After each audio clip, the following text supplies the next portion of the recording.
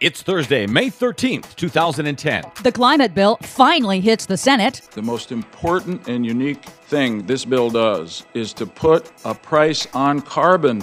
Britain eyes offshore energy development as well. Offshore drilling? No, wind. Good. Plus, the BP blame game round robin while the oil apocalypse continues. All of that and more, as if it's not enough, straight ahead. I'm Brad Friedman of BradBlog.com. And I'm Desi Doyen. Stand by for 6 minutes of green news, politics, analysis, and snarky comment. Earlier this week, I told you about the failure of the 4-story dome they lowered to cap the leak. Well, to date, engineers made a second attempt using a much smaller device called the top hat.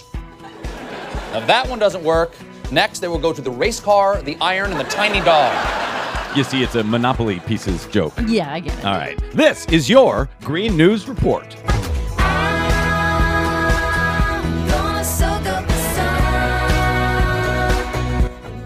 Desi Doyen, it was announced today that the cost of the cleanup to BP so far for the oil gusher in the Gulf is $450 million.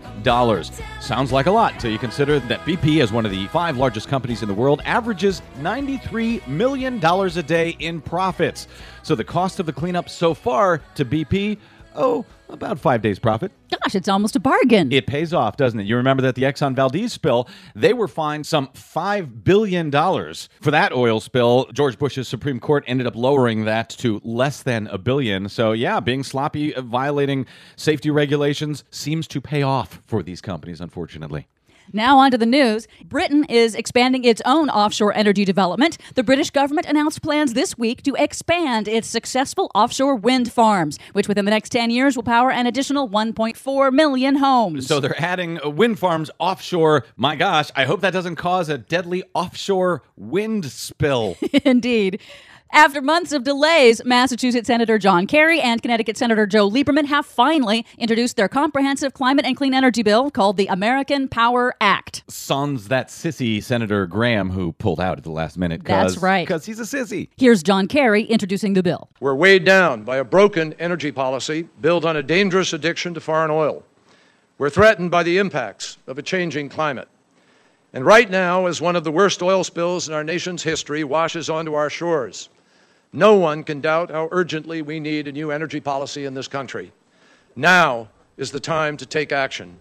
Some general highlights. The bill matches the targets in the Waxman-Markey House bill. That's a 17% reduction in greenhouse gas emissions by the year 2020. The bill in its current form focuses on reducing carbon pollution only from the biggest emitters, like coal-fired power plants, refineries, and factories, and has plenty of support for nuclear energy and coal. Now, although it doesn't call it cap and trade, it appears something to that effect will start in 2025. It also invests billions in green transportation initiatives and clean energy funding, but it does restrict the EPA's power to regulate pollution under the Clean Air Act.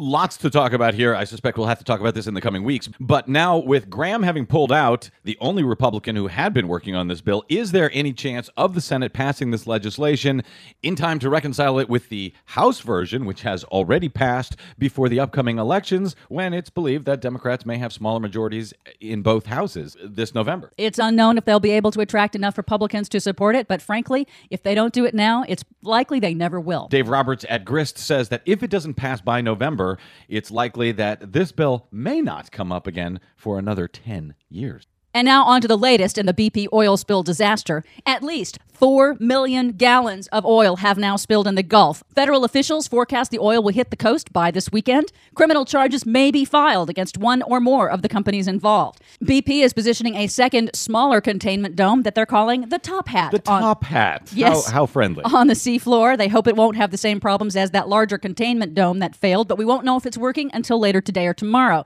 At the current rate of the gusher, the BP oil spill will surpass Exxon Valdez by Father's Day. Go BP. Executives for the 3 companies involved in the spill have been testifying on Capitol Hill all week, playing quite a good game of blame game round robin, each blaming the other for the disaster. Here's BP America CEO Lamar McKay blaming Transocean, the owner of the rig. Transocean, as owner and operator of the Deepwater Horizon drilling rig, had responsibility for the safety of drilling operations. Transocean blamed Halliburton. There was a sudden, catastrophic failure of the cement, the casing, or both. And, of course, Halliburton blamed both BP and Transocean. Had the BOP functioned as expected, this catastrophe may well not have occurred. The Wall Street Journal reports that before the explosion, BP managers had decided to move forward with work on the rig despite tests indicating combustible gas had seeped into the well. They were trying to speed up the project. At a House hearing on Wednesday, Representative Henry Waxman revealed internal documents from BP that shows there were several problems on the rig. The blowout preventer, that fail-safe device owned by Transocean that failed, had hydraulic leaks and undocumented installation modifications. On the rig itself, the so-called dead man switch didn't work because the switch's batteries were dead. Everyone's to blame, and you know who's ultimately to blame? The federal government, whose responsibility it is to oversee the use of our own resources in our Gulf of Mexico. Read about that and much more at our website, greennews.bradblog.com. We will continue following this story and, of course, the success or failure of the top hat in the days ahead. I'm Brad Friedman. And I'm Desi Doyen. And this has been your Green News Report. Putting on my top hat, tying up my white tie, brushing off my tail,